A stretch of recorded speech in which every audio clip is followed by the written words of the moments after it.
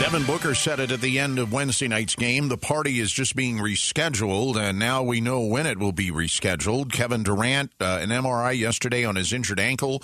He will be reevaluated in 3 weeks. Now, if he's reinstated at that point, it would be before the playoffs start. Colton Krolak has been covering this story for us in the KTAR News Center, and there are a lot of questions still. And I guess the thing is, you wonder if maybe the way Durant played in the early stages of his tenure with the Suns, there's not as much of a concern about chemistry.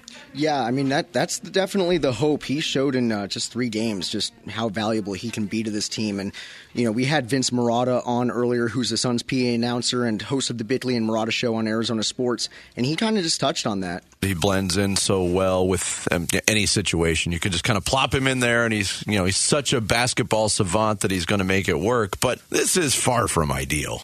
You know, Vince also touched on, the chemistry from Durant's side is going to be easy for him because he's just so good, but really just trying to figure out rotations and chemistry heading into the playoffs is still going to be a concern. And Colton, the other thing is the Suns now, knowing they won't have Durant for 3 weeks, they got to do what they can to basically hold on to the spot they have in the Western Conference playoffs. Right. I mean, right now they're in the 4th seed. They're going to be trying to avoid that dreaded 7th through 10th seed play-in tournament that could be a one-and-done scenario for them.